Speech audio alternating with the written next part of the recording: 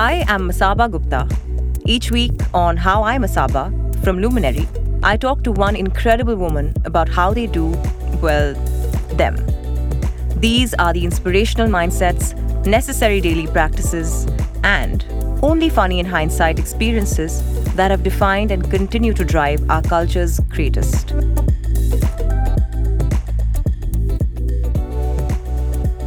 My guest today is from the food industry.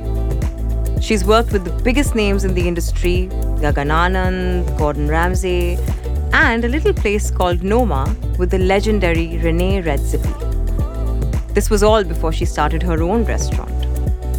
She's quickly building a reputation as one of the best chefs in the world, and she just happens to have a Michelin star in her back pocket.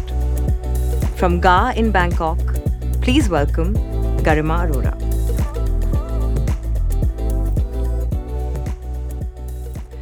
Garima, thank you so much for being here and for doing this. I want to start with asking you a very interesting question. At least it's interesting for me. There seems to be this perception that elite kitchens like yours have this insane, super high stress environment, right, to work in. There's people yelling, there's swearing at each other, there's like food flying around, all of that. Is it just a very different world that you're experiencing? Let me start by saying that it may not be as intense as it used to, but see, the matter of the fact remains that cooking is an extremely demanding profession. It's, of course, physically quite demanding, mentally exhausting, but also it drains you sort of emotionally as well. There's a lot that goes into working with a team for 12, 14, 16 hours a day, the same people with so much pressure all And the in time close on you. quarters, right? You're not like, there's no space. You're in each other's And it can space. be an extremely competitive environment as well.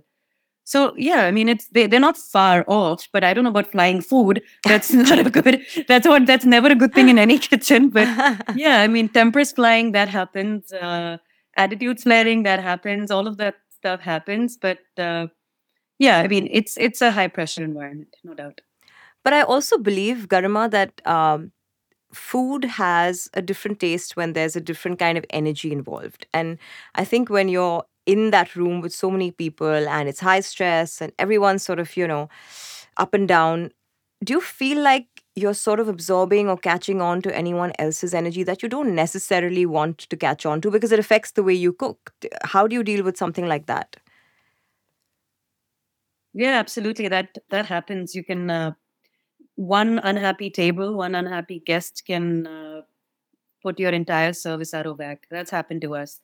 I bet it's the same for you as well. I mean, working in a team, we're not a very big team. We're around 14, 15 of us. But I think everybody brings something to the table. Some people are highly skilled. Some people are really good team players. Some people know how to kind of balance energies in the kitchen. So not everybody is there because they're, oh my God, the best cooks you can ever find. Building a team is just so much more than simply skill. Yeah, I feel. different types of people coming together. That's it. So that's one way where the team kind of takes care of themselves. You always have somebody who kind of is a buffer when things are going south. There's somebody playing a good cop, bad cop. That always happens. But yeah, I think the finally it's a service industry. It all starts and ends with the guest. So when we have a difficult guest, that energy can really get the entire kitchen down. So the best thing we do is we don't pay attention. I mean, what else can you? Yeah, yeah, just forget about it and move on to the next dish and the next Yeah, ali. that's it. You know? That's it. I Yeah. mean, you can listen to people. Well, everybody has an opinion about everything these days. You kind of have to see through it all and see what you want to take in and move on from the rest, I guess. So. I've just recently started going back to restaurants, and I wanted to ask you this since you mentioned a bad table can really set the mood, right, in the kitchen. I feel like people these days have their taste is very sort of sensitized. They're very particular all of a sudden about the food they're eating, and small changes, small inconsistencies, if I may call it, just seem to set them off in a big way. How do you and your team sort of deal with that? Just making sure that, listen, you know the difference between an unhappy customer and somebody who's just trying to make life difficult for you? Yeah, I think it's one of those things when you learn with practice. The more difficult guests you deal with, the better you are at dealing with them. But I always feel that guests, and this is what I tell most guests as well and people who dine out, that if there's a problem, let the team know then and there, and they can do something about it Right. while you're still in the restaurant. Right. Nobody wants you to leave with a bad experience And then or not tweet about having. it. I really think these Google reviews, we should be allowed to review the guest back. I Well really done. want to. Well said. Listen, coming Right? from Like somebody less than who's 3 stars, in you can't get fashion. a reservation in my restaurant. Absolutely. I mean, and also I sometimes feel like it's just irrational, right? I mean, Yeah. when we have reviews, I have people coming into stores who are badly behaved. I have people walking into, fashion week, badly behaved sometimes. And I'm just like, can I say something, or is the customer always king? I feel like it's a thin line, but hopefully we'll all get there. But what I wanted to ask you, Garima, what I'm hearing is that, you have a lovely team. You believe in the idea of teamwork. There is this conversation about building the right culture at work. And with your teams at your restaurant or at any restaurant for that matter, is the act of building the right culture something that you actively work towards? But I'll be honest, on the onset, there was never the plan or the idea. The onset was, okay, let's open a restaurant and get this thing going. The last thing I thought about what kind of a workplace I want, honest to God. Yeah, sometimes But you feel like it builds itself, right? I think, especially when it's your first business and you start off, it's your personality or your traits or your characteristics that kind of seep down to everybody. And those are the kind of people you attract. And the ones who don't fit in kind of over a period of time move on. And the rest stay with you. And that's how you kind of build your core team. And you have a work culture that is you. But then it comes with having to spend a lot of time in that place, I feel. Garima, I feel like you have to lead from the front. You sort of become the flag bearer of whatever culture it is that you want to, bring about in your office. And if you don't do something or don't practice something, I feel like no one else will. No one else will pick it up. True. Especially our last first couple of years, we always have opportunities to kind of instill a moral compass with the team. You have circumstances that crop up that you act a certain way, and then your team kind of picks up on that, and they know how to deal with that situation the next time without you having being involved.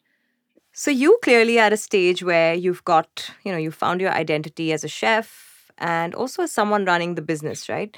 Now, obviously, both of these need to go hand in hand, but they require very different skill sets. And I'm speaking from experience where, I have to sometimes just put my creative brain completely off and put on my commerce brain, or vice versa.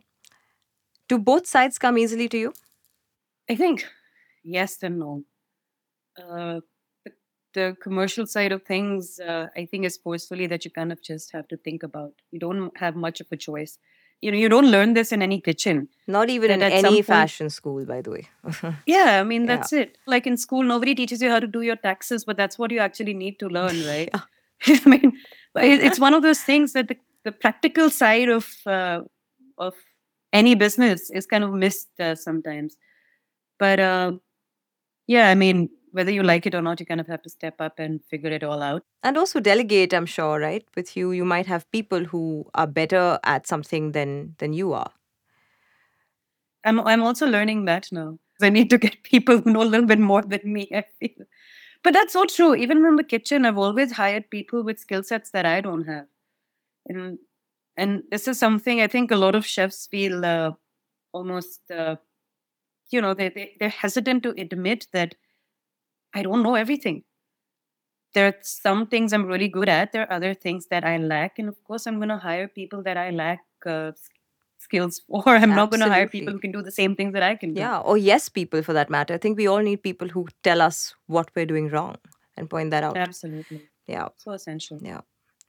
Yeah, I think it all comes down to finally kind of making an ecosystem that where everybody prospers, not just you and your business, but also the people around you. I feel it's important that you create a system where somebody is not with you forever. They go in the direction that they should or they need to.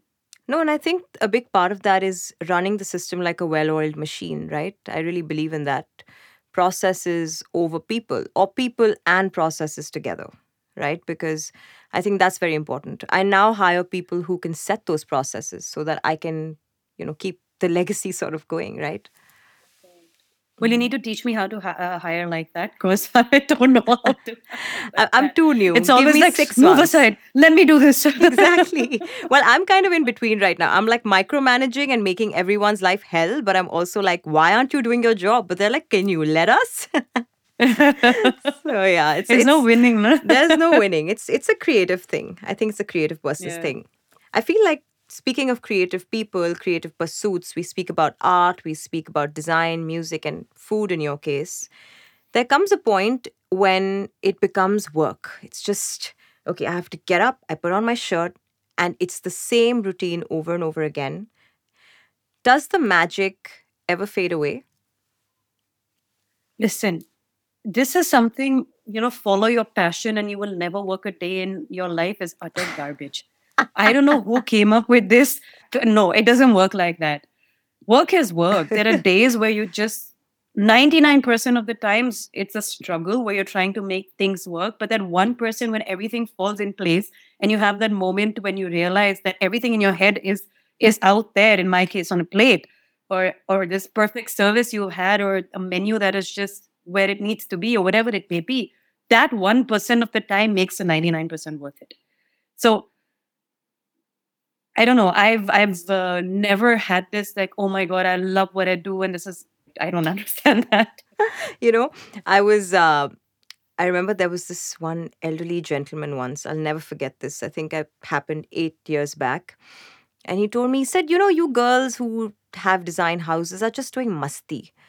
I swear to God, I think I pinned that statement up on my board.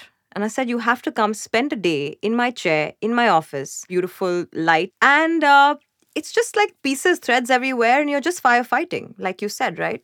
You're firefighting 99% of the time for that 1% of joy. This is a classic. I think he's whoever this person is just is a little bit jealous. You know, Ah, thinks that you're having a little bit too much fun and wants to get in on that fun. There's nothing more long and short of it. It's just that it's thank you. That's when you that's nice think. closure for me, Garima. I was waiting for that closure myself. Yeah, I mean, that's the only way to look at it, man. I mean, how else? Why else would somebody go down this road and mention how much fun you're having? But yeah, going back to this, I mean, yeah, you got to take life seriously. You have to be disciplined. Like I said, 99% of the time it's suffering, and you get through that with discipline. You have to put your mind to it and do it. And when you come to the other side, that's vindictive. That feels good. That's the achievement that you're craving. I feel like I'm speaking to a shrink, which is wonderful. That's why this podcast is happening. Yeah, there you go. It's my There you go. personal therapy session. But tell me personally, Garima, what's your time off like? Do you find yourself going to new restaurant openings? How judgmental are you? You know, all of that. You'll be surprised how little I eat out myself. Really? I think the last couple of years I haven't traveled at all. Yeah, but I think I've kind of become a more domesticated person in the last 2 years. Myself, my day starts with a workout. I'm so glad I started Well working done. out. So you're You've got to have investing a in side, yourself. man. This period of your life is you investing in yourself. Yeah, definitely. That's a good way to Mm, put it. Yeah. So I always. was in a place 2 years ago where it was too much nachos and champagne every night, and Ah, how my like favorite we combo. chefs get together, and it's just we have such a bad lifestyle, man. You would think that chefs eat well, but we're the poorest eaters. It's like, Really? Why is that? Do you not spend yeah, time cooking for yourself? Is that a. you'll be surprised how little we do that. So mostly what happens is you finish work and then you catch up at someone's restaurant, and then okay, you start opening bottles of wine, and then you're ordering pizzas, and it's always late nights, and it's not enough rest, and it's okay when you're in your 20s, right? I was just going to It's an say, all okay your chefs are lifestyle to have. teenagers. Just like teenagers eating pizza and drinking too much wine. Yeah, but your body doesn't know that, right? When your Yeah. body turns 30, it's like, excuse me, hold on. All slows down. Suddenly your weight starts shooting up and you're like, what went wrong? I'm eating everything I eat all the time, which is like fried taquitos, and that's what's going to happen, right? so, so yeah, I think no, I realized that I can't keep going on like that. I put on a ridiculous amount of weight, and so I put a stop to that. I started working out. I started eating healthy. I was much happier then, though. I was I chubbier but know. happier. I feel like that too. I mean, when I was 10 kgs up, which was about 2, 3 years back, I mean, I wasn't happier, but I was happy, you know? I was like, Yeah. when I look at myself in the mirror, I'm happy. So what's your problem? You Yeah. know, stop shaming me. That's It's it. happy weight. Yeah, it is. Yeah. So yeah. So now, before you had your own restaurant, which we'll come to in a bit, you've been a part of some of the most coveted positions in the industry. Now, there was Noma. What did you expect walking into the kitchen on your first day there? Nothing, I'll be honest. I mean, I think it was my third job. I was still quite young in Hmm. that way. How old were you? I think I was 24. Wow.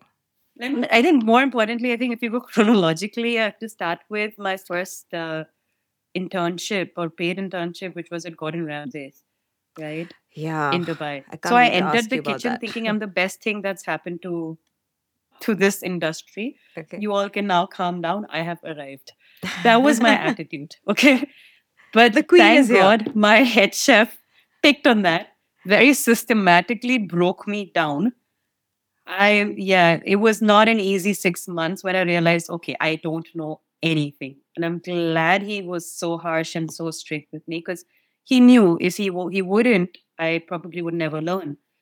And 6 months into my internship, when I finally was offered a job there, and that's when I think I understood that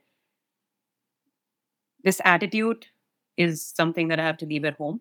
Keep your head down, work hard. That's the only way forward. And that was, I think, the best lesson that anybody could have taught me at that time and that the age that I was at. Because we Indian kids can be a little entitled sometimes, I Oh feel. God. You know, it's our parents. It's our parents.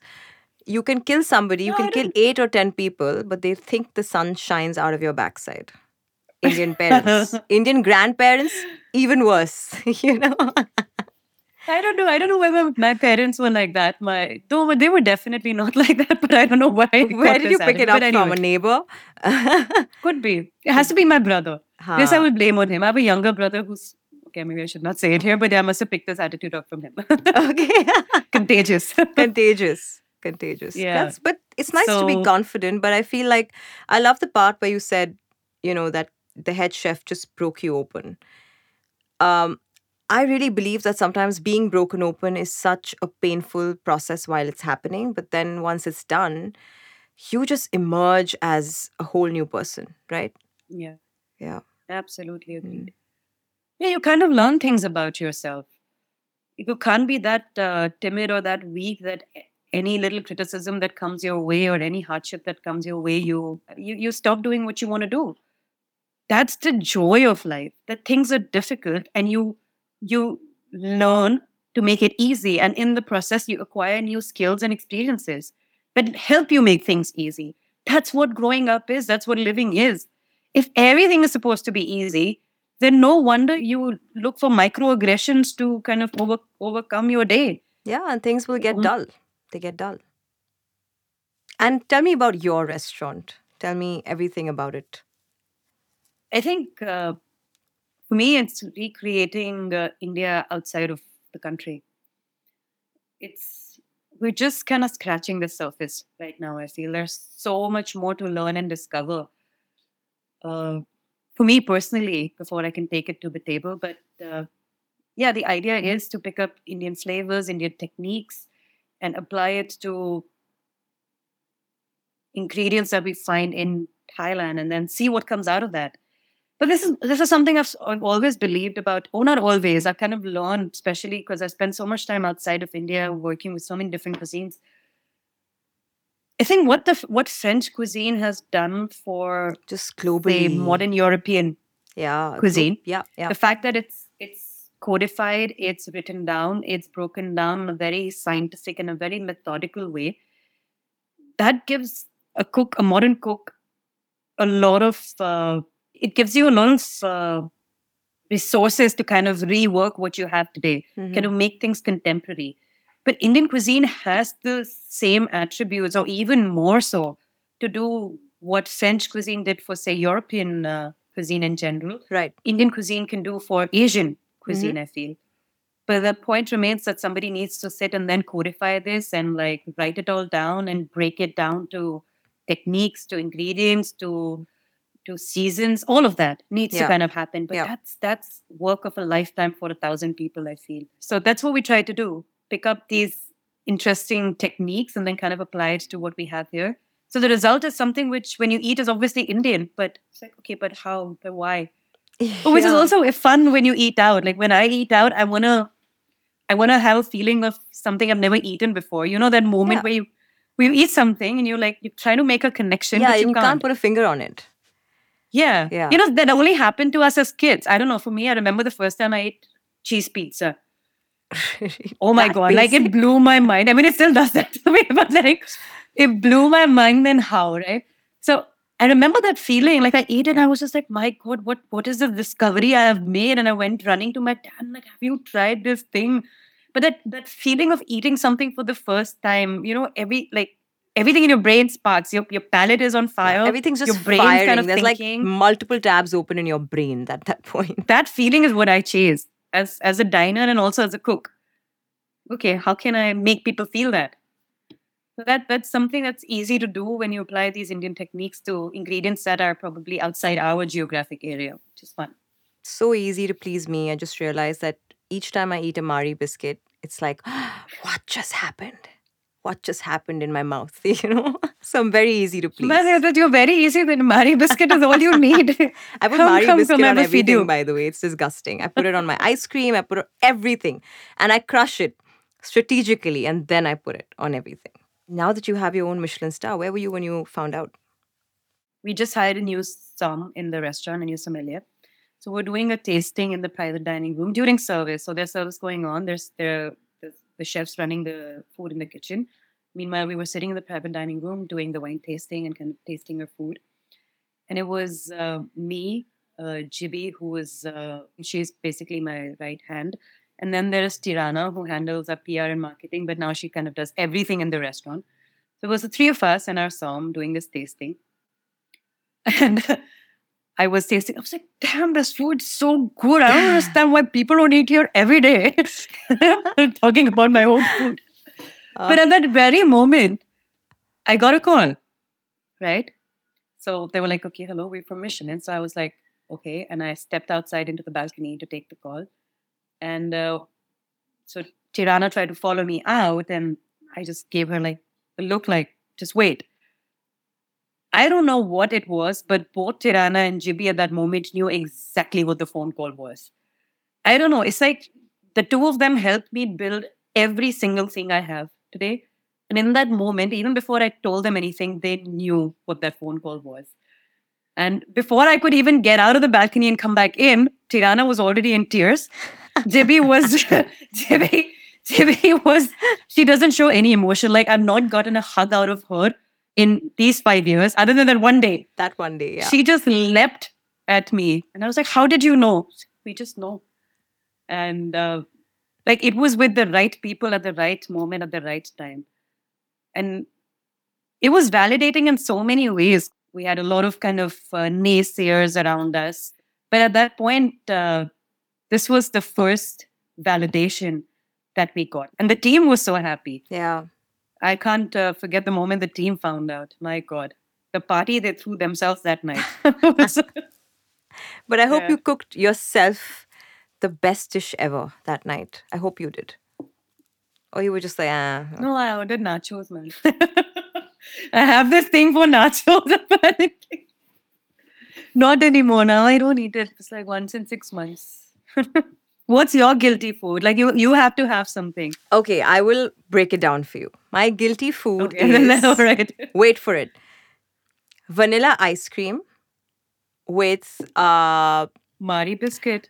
Crushed Mari biscuit. Mari crush. Sorry. I have to crush Sorry, it chef. because the girl who's in my house, she doesn't crush it properly. It's uneven chunks, right? So I have to like Damn. really crush it. And then some sort of like a drizzle of chocolate sauce or maybe like a chocolate cake that's slightly warmed, 30 seconds. Are you in the sure you're a microwave. designer and not a chef? Because you have all the traits of a very uptight head chef. This Listen, is not how you crush it. we Let me need, show you. we need to switch. We need to switch roles because clearly you're just eating nachos and you have a Michelin star. Yeah, I'm not doing justice to this profession. Okay, I'm going to end with a quick rapid fire. This is my most favorite thing ever. Do you cook outside of work? Do you enjoy it? No, yes, I do. Don't get okay. Listen, most days I don't, but when I have some free time, I do cook, and then I really enjoy cooking. Mm. I don't eat my own cooking. That's another thing. I cook for people around me. I don't know whether you wear your own designs or not. I Very guess you do. less. Yeah, you're right. I just feel like Yeah. I want to wear other stuff. There you go. So I like to eat other people's food more than I like to eat mine, but I do cook. I love barbecuing. So every time I'm back home, I definitely do a barbecue. I love grilling.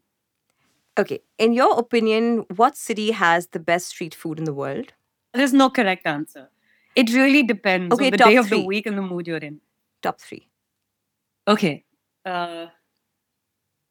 It's so difficult. I don't even know how to choose between Bombay or Delhi. Okay, I'm not going to do any Indian cities. I'll leave Indian cities. How out. about like Kolkata? Yeah, okay. How do I choose? Calcutta for something, and then Bombay for Bhel Puri, and then Delhi for aloo chaat. I mean, like, you can't choose. Okay, so Bombay, Delhi, Cal. That was simple. Okay, then let's do Bombay, Delhi, Cal. Is it my rapid fire or is it your rapid fire? I'm just like, saliva is not good when you're doing a podcast, right? Because you can hear it. But anyway, okay. Your favorite place to dine at when you're with friends and family? My dad's place, his kitchen.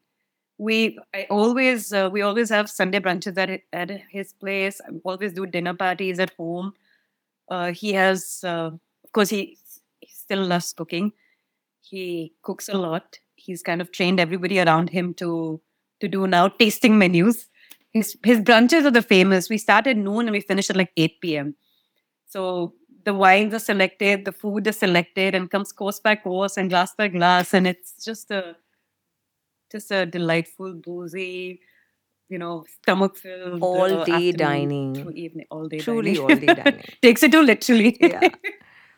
Now, your family will always be honest with you, obviously, right? In their critique of your cooking, right? But what's the weirdest response that you've got from friends or family to something that you've cooked? The weirdest response. Yeah, just like pin drop silence. Wow, that is no response is a big response. It was hard, man. Yeah. Yeah, I think I'd just come back from culinary school and I made like a ceviche for my dad and my brother. And I think that time my now husband, then boyfriend, he was at home as well. And then like I served it to 3 of them. They were just quiet. I could hear the air condition go. What went wrong? What went so wrong? I didn't slice the fish thin enough. I fucked it up. Sorry, I'm going to say that. I really messed it up. That was my first time making ceviche. Then I don't know what. I think it was before I went to culinary school even. Yeah. I think I just got in one chunky? of these cookbooks. Too chunky. Mm. Yeah, it was... yeah, it's not a ceviche. I don't know about that. But they ate it. Then after a couple of bites, they were like, do you mind just cooking this and giving it to us? Just make some khichdi instead, Play safe. Yeah. That was difficult to get through. Garima, thank you so much for this incredible Thank chat. you. Yeah. Wow, I took away so much from this conversation. I feel like, who are you? You're a chef who's addicted to workouts. You are a human and nachos, being. don't forget to workouts and nachos. A at the human same being, time. which is why I didn't say chef. A human being addicted to nachos and champagne, which is nice, and also someone who is slowly but surely learning to let go and delegate, which is such a big thing for all of us women, right? I think we by nature we're multitaskers and we like managing things. We are managers, essentially. We know how to run things, but I feel like that about you. I feel like you you've got it in control, but now you're learning to let the babies grow and just become their own people. So that's lovely. Yeah, well, I think I discovered that about myself as well. Yeah. We should do these chats more often. Yeah, and you're also a shrink. Congratulations. I Thank didn't you know for my that. session. So why do I feel that I've been in therapy? But it's like, great. Very cathartic for both of us. Very nice. Yes.